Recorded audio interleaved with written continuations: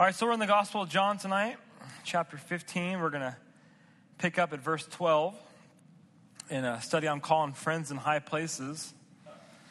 So John 15, verse 12. We're going to go all the way to chapter 16, verse 4 in this teaching that the Lord has and preparing his disciples, teaching them how to minister in this up-and-coming church age. Soon the Lord would die, resurrect, spend time with his disciples, some 40 days, Luke tells us, declaring himself by many infallible proofs, and then the Lord would ascend into heaven, and then days later the Holy Spirit would come on the day of Pentecost, fill the believers, and they would send them out, and the rest is history, right? We're in really Acts 29 or 30 right now. Really, the book of Acts has never ended. We're still in it.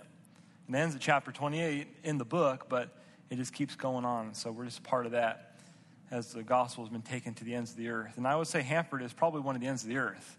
I mean, think about it. If you think about it from Jerusalem, it is the ends of the earth. And so we're part of that testimony. So let's pray. Father, thanks so much for the opportunity to be a part of your work. Lord, it's sweet to think that thousands of years ago, Lord, you had us on your mind. Lord, you had us on your heart. And the fact that one day, in whatever way the gospel came to us, it came to us, Lord. And we were saved and our lives were changed. Many of us delivered from drugs. Many of us delivered from just immorality. Many of us maybe even just delivered from a good traditional background, Lord, but nevertheless we were lost in sin. And now, Lord, you have us, Lord, and you want to use us. You want to shape us and prepare us. And so, Lord, I pray that you would wash us tonight and fill us. And, Lord, just, Lord, encourage us to take the fight back out, Lord, and to see what you want to do. In Jesus' name, amen. Do you have friends in high places? Well, I don't. I had a lot of friends in low places, right, as the song was. But so what is a friend in a high place? A friend in a high place is an important person. And often because you know that person, you get special privileges. Now, I felt this once in my life. And I say once in my life. In 2010, we went to Peru. And while we were there, we were going to this prison ministry. And we were driving with this guy in the car, and he spoke really, good English. And, we went to the prison, ministered with him.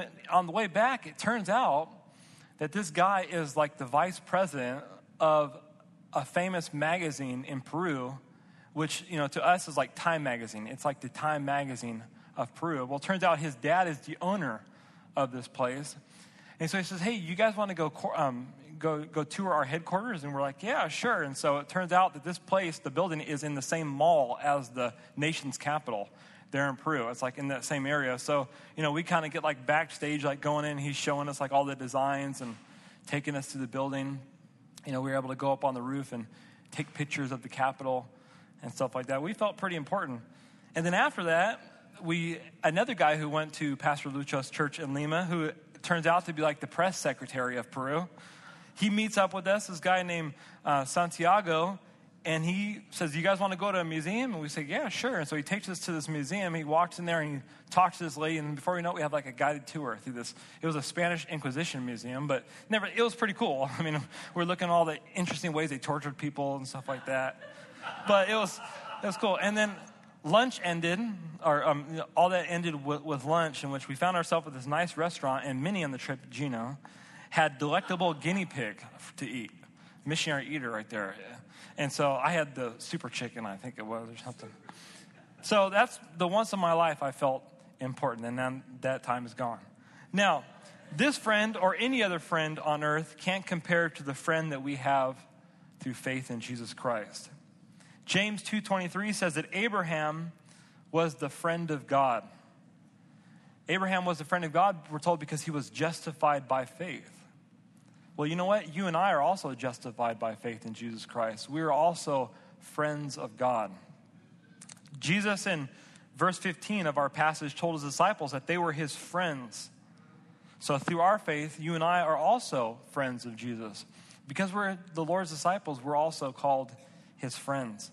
Now, 3 is not a crowd with God. Remember Jesus in talking about the Holy Spirit in John 14? He said that it was important that he would go, and if he would depart, he would send the Holy Spirit to us, who is another comforter. Another means another of the same kind. The word comforter is the word parakletos, means the one who comes alongside of us. And so the Holy Spirit is the one who comes alongside of us to help us. He's always with us. He is a friend to us. And so we have friends in high places. We have the triune God who is always with us, who loves us and desires to work in our life.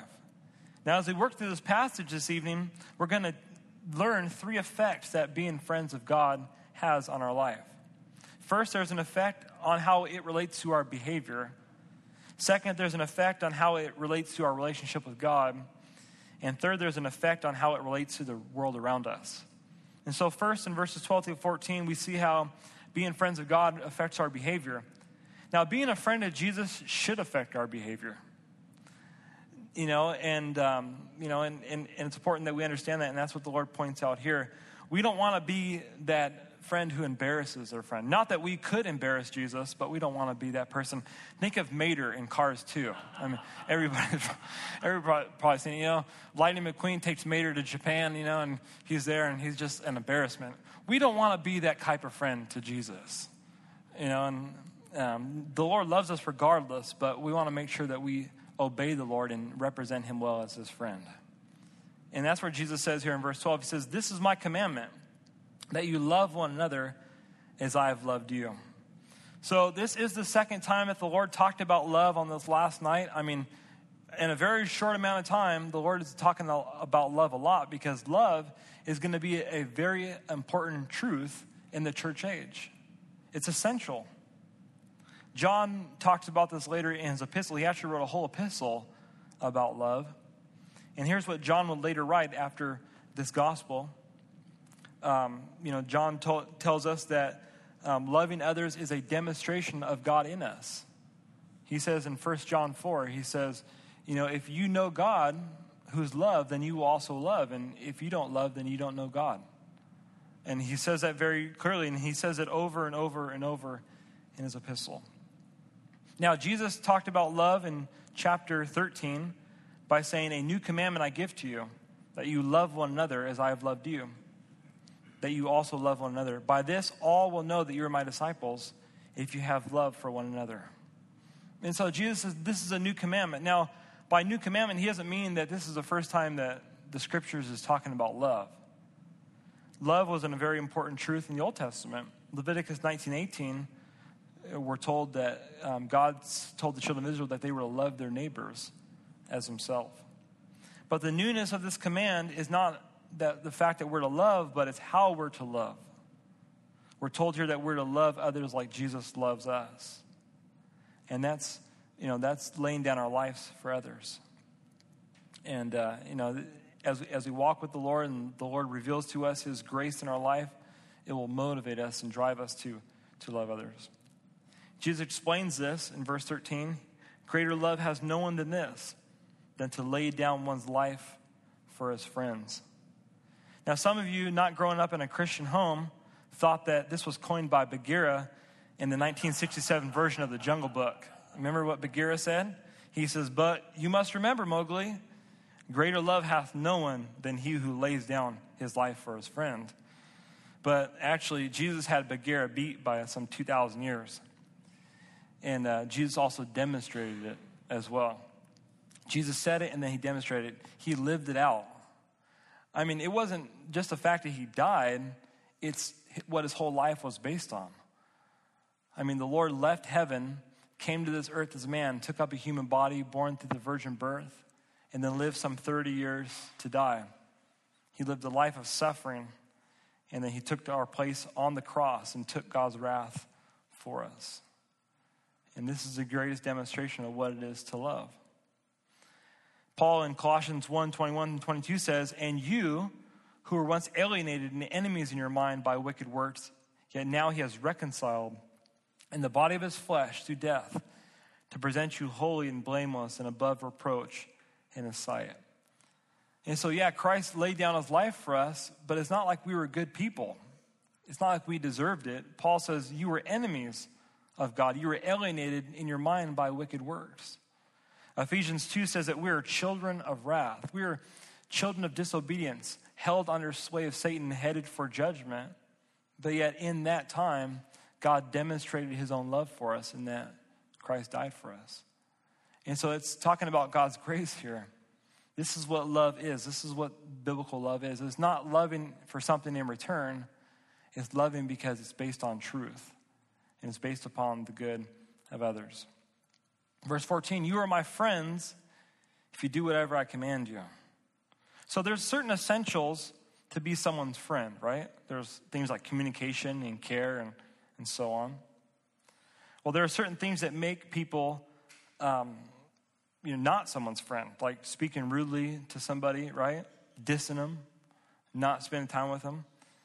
Well, Jesus in the same way has essentials for our friendship. Our friendship is based upon obeying him. He is the King of Kings and Lord of Lords, and we're to obey his word. And if we obey his word, well, then we're his friend. If we don't obey his word, and then it's like doing those things to show somebody that, that you're not their friend. And so, if you diss somebody, you're not their friend. In the same way, if you don't obey Jesus' word, well, then he says, that's just demonstration right there that you're not my friend. Now, obviously, we should obey all of Jesus' words that he tells us to do, all of the scripture, because it is the word of God. But John specifically focuses on love. 1 John 3:13, quoting the gospel or the epistle of John again, John says this, do not marvel, my brethren, if the world hates you. We know that we have passed from death to life because we love the brethren. He who does not love his brother abides in death. Whoever hates his brother is a murderer, and you know that no murderer has eternal life abiding in him. And then he says, by this we know love, because he laid down his life for us, and we also ought to lay down our lives for the brethren. So that's John's truth over and over and over. You're born again, well, then you should love. You're born again, then you should love. And he says, you want to know what love is? It's just as Jesus said in the Gospels. Love is laying down your life for the brethren. We all love John 3:16, for God so loved the world that he gave his only begotten son. 1 John 3:16 gives us the other half of that. Because he laid down his life for us, we also ought to lay down our life for the brethren. Now, what does this even mean, to lay down our life for the brethren? Well, John goes on and kind of gives us some insight into this. He goes on in verse 17 of his epistle, right after he says that. And he says, but whoever has this world's goods and sees his brother in need and shuts up his heart from him, how does the love of God abide in him? My little children, let us not love in word or in tongue, but in deed and in truth. And by this we know that we are of the truth and shall assure our hearts before him. So we as believers are to look out for other people's spiritual and physical needs. We're to lay down our lives for others, just as Christ laid down his life for us. And this is what we see demonstrated in the book of Acts.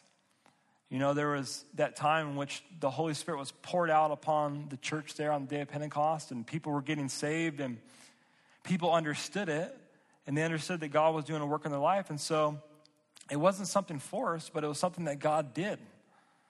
God moved on the heart of a man named Barnabas, and Barnabas said, man, I'm gonna provide so the work of the ministry can go on. And he went and provided, and other people followed his example and began to sell things and lay it at the apostles' feet. Not because the apostles were some money-hungry people, but people understood that, hey, if God is going to minister to these people, then their needs need to be met, and so they can stay in a place to hear the word. Now, of course, there was hypocrisy out of it with Ananias and Sapphira, but that doesn't change the truth that God was doing the work. Now, I'm not saying that everybody here tonight needs to sell everything they have, but nevertheless, we are told in the scripture that we're to look out for one another. That might be providing for someone physically. It might be ministering to someone spiritually, rebuking them if they're in sin. That's a good thing to do. If we love somebody, sometimes we have to tell them the hard truth, but we're to do it in love. But nevertheless, we're to look out for one another. Just as a family member lays down their life for each other, even so we as the body of Christ are to lay down our life for one another. Second, in verses 15 through 17, we see the effects that our friendship with Jesus has on a relationship with God. No longer do I call you servants, for a servant does not know what his master is doing, but I've called you friends. For all things that I heard from my Father, I have made known to you. Now, at first reading, you think, wait a second, is there a contradiction between what Jesus says and the New Testament epistles? Did the apostles not understand that They're no longer servants? Well, no, that's not what Jesus is saying at all. That's not what the Lord is saying at all. The apostles, when he talked about being servants, he talked about their willingness to obey and lay down their life for Jesus as bond slaves. It was their willingness to serve the Lord. But the Lord here is talking about his relationship and his communication to his disciples. You see, a servant in that time, in that day, especially in the Roman household or anywhere else, they didn't need very much insight into why their master was telling them certain things. They're like, hey, by the way, I want you to go sweep the front porch. Why? Well, you don't ask why. It's just, no, I've told you to do it, so just go ahead and do it. And the Lord here is saying we have a closer relationship than that as disciples, as master and disciples. Yes, the disciples, we are to go out and serve the Lord and obey his word and keep his commandments if we are his disciples.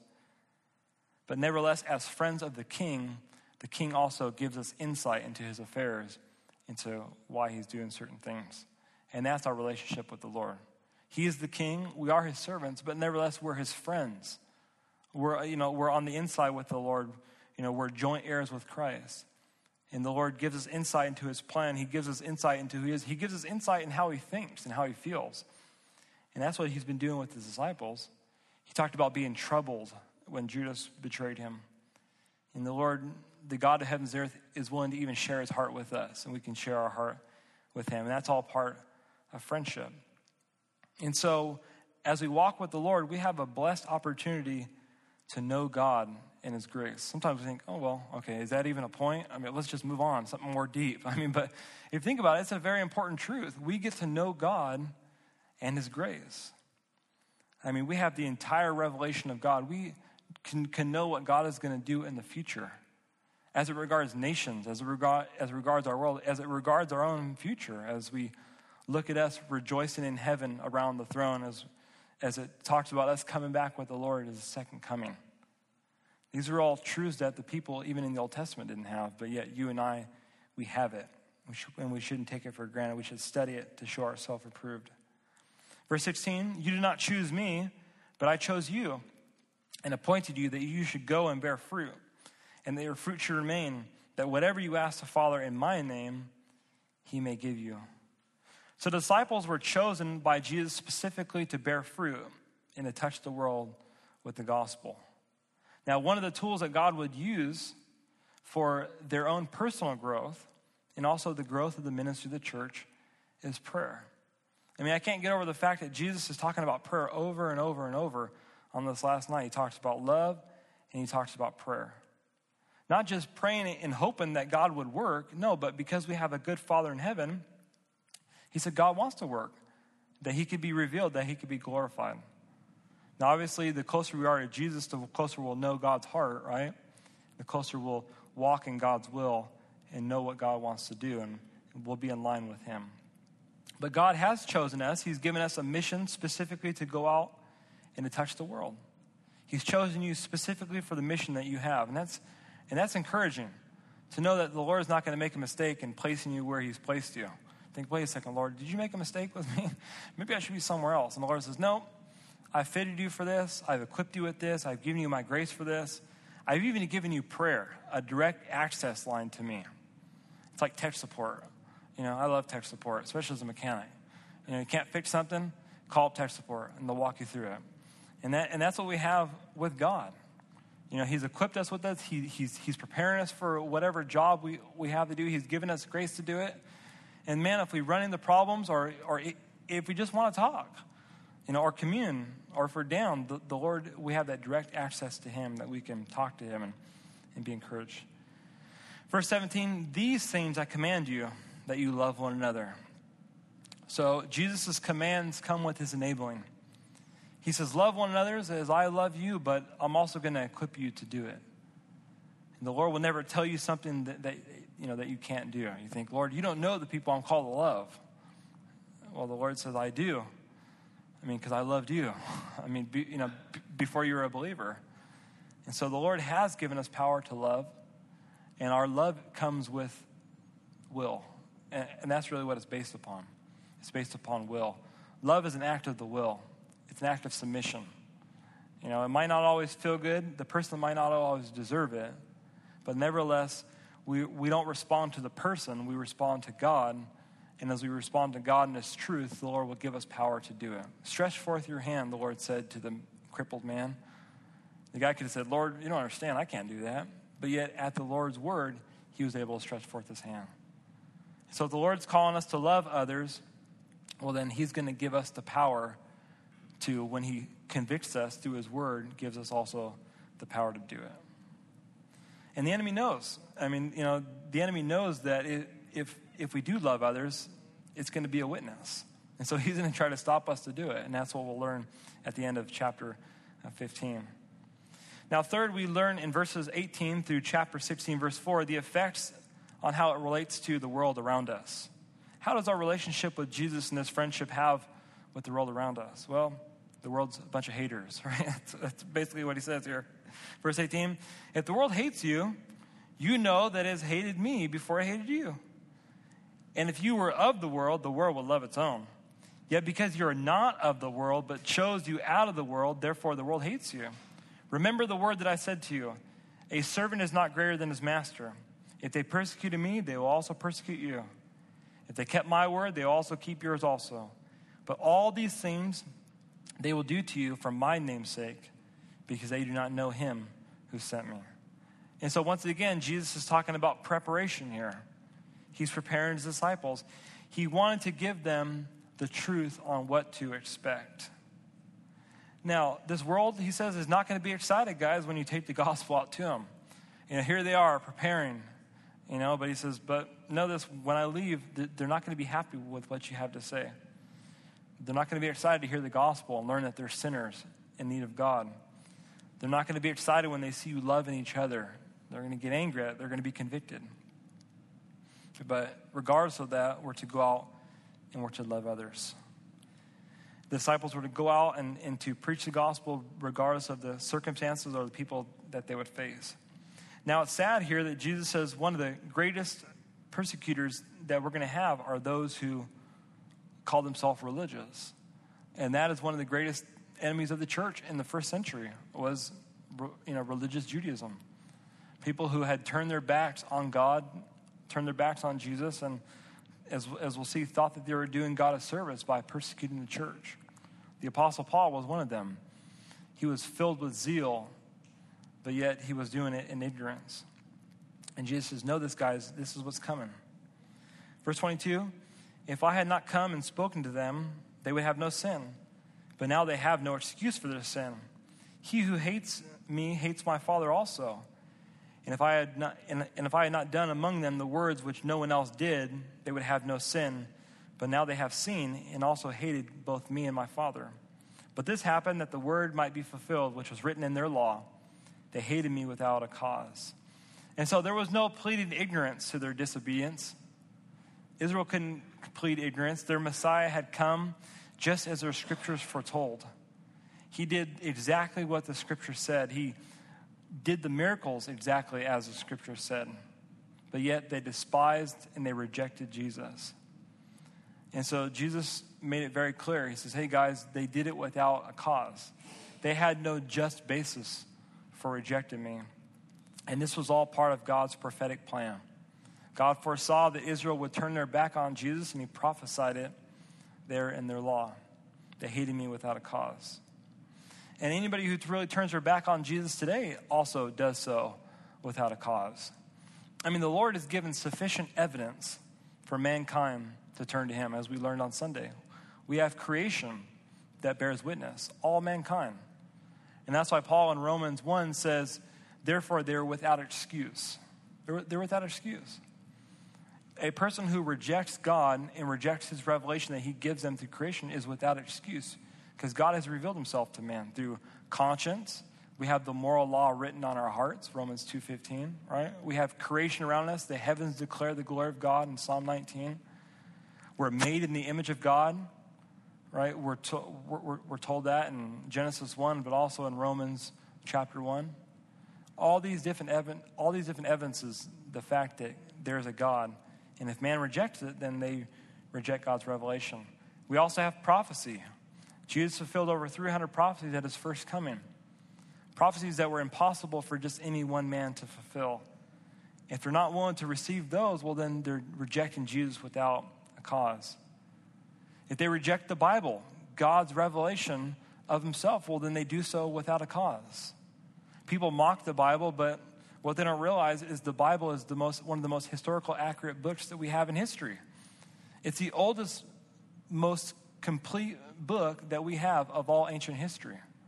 We have entire manuscripts, entire New Testaments almost, that date some 400 years from the life of Christ. The Codex Sinaiticus, right to Vaticanus, and the Alexandrius, in complete text. I mean, the only book that is even near that is Homer's Iliad, but the gap from when it was written and when it was actually, from when the book was actually copied, it was like some 700 years. And even Alexander the Great, there was some 1,000 years in between when he actually lived and when they actually wrote about his life. But yet people read him in school all the time and think, oh yeah, it's the truth. It's a fact. But yet we have the Bible. I like what Simon Greenleaf said. He said, you can put the gospel writers, and admit their gospels in any court of law today. You can put them on stand. He wrote a book called The Testimony of the Evangelist, showing how the gospel writers told a true, accurate testimony, and the Bible is a true, accurate witness. So anybody who rejects Jesus does so without a cause. And the Lord wants to make it very clear that if they do so because they say that they're religious, well, I don't believe in Jesus, but I believe in God. He said, well, they're doing that without a cause also. Because if you don't love me, well, then you don't love my Father also. Anybody that says, well, I don't believe in Jesus, but I pray to God, the cord is cut right there. God will hear their prayer if they'll cry out to him and turn from their sin and believe in the Lord. But they have no relationship with God unless they come through Jesus Christ, because he is the way, the truth, and the life. No one comes to the Father but through me. Jesus goes on in verse 26, but when the Helper comes, whom I shall send to you from my Father, the Spirit of truth who proceeds from the Father, he will testify of me. And you will also bear witness because you have been with me from the beginning. And so here Jesus talks about the Trinity again. He refers to himself, he refers to the Father, and he refers to the Spirit who will come from him and the Father. And so all three persons, but yet there's one God. And so Jesus says, hey, the world's going to reject you, but this shouldn't silence the work of God. This will not silence the work of God. But rather, God is going to use it as a platform to declare his work. God's going to give you the Holy Spirit to testify of me. Also, you will also be witnesses of me. And these two truths came together on the day of Pentecost. As the Lord sent his Holy Spirit and they were filled with the Spirit, they became witnesses of the Lord. And the Lord sent them out to preach the gospel, and then the Lord confirmed it through miracles, signs, and wonders. We might not see a lot of signs and wonders today, but we preach the gospel, and the Lord does back it up with our testimony in the work of God in our hearts by loving others and by preaching the word and the truths of God's scripture. Now, chapter 16, verse 1, but these things I have spoken to you, that you should not be made to stumble. They will put you out of the synagogues. Yes, the time was coming that whoever kills you will think that he offers God service. And these things they will do to you because they have not known the Father nor me. But these things I have told you, that when the time comes, you may remember that I told you them. And these things I did not say to you at the beginning because I was with you. So here's the sign-up sheet for service right there, the Lord says. The Lord didn't beat around the bush. He told them the plain truth exactly like it was. He wasn't going to hide the truth from them and try to give them all the perks to serve them. Yeah, you'll get, here's all the blessings you'll have. Oh yeah, and by the way, this is what's going to happen. He says, no, guys, this is what's going to happen when you serve me. Just know it. He gave them the truth. And the disciples were to surrender in love to the Lord. A time will come, yes, they did put them out of the synagogues. And the reason they did so is because by boldness, they went into the synagogues and preached. Synagogue was a very important part in the life of the early church. Many of the believers were saved out of the synagogues. But yet, as the gospel began to spread more and more and more, by some 90 AD, they didn't let them in the synagogues anymore because they knew that they were going in there to preach the gospel. But God would use it. And eventually, Israel, in many of the synagogues would turn their back on the Lord. And many of the early churches were, believers were Jews. And Jesus says, hey, just know this, that they're going to think that, that they do God a service, basically prophesying of the Apostle Paul here. But yet know this, that, just expect it. It's going to come. So we're to live out our life for Jesus. We're to be witnesses of him. And the way we do so is by being his friend, by drawing near to him and by representing him to the world. It will have an effect on us. It will affect on how we relate to Jesus. It will affect on how we relate to each other. But know this is also going to affect our relationship with the world. And John would later write that we can't be friends of the world and friends of God. The world will hate us as soon as we live for the Lord. Now, that doesn't mean that we should be annoying and obnoxious like some of these people you see on the news and stuff like that. But we are to love people in the world. And if they turn their back on us, well, then we just shake the dust off our feet and move on and preach the gospel somewhere else. Amen?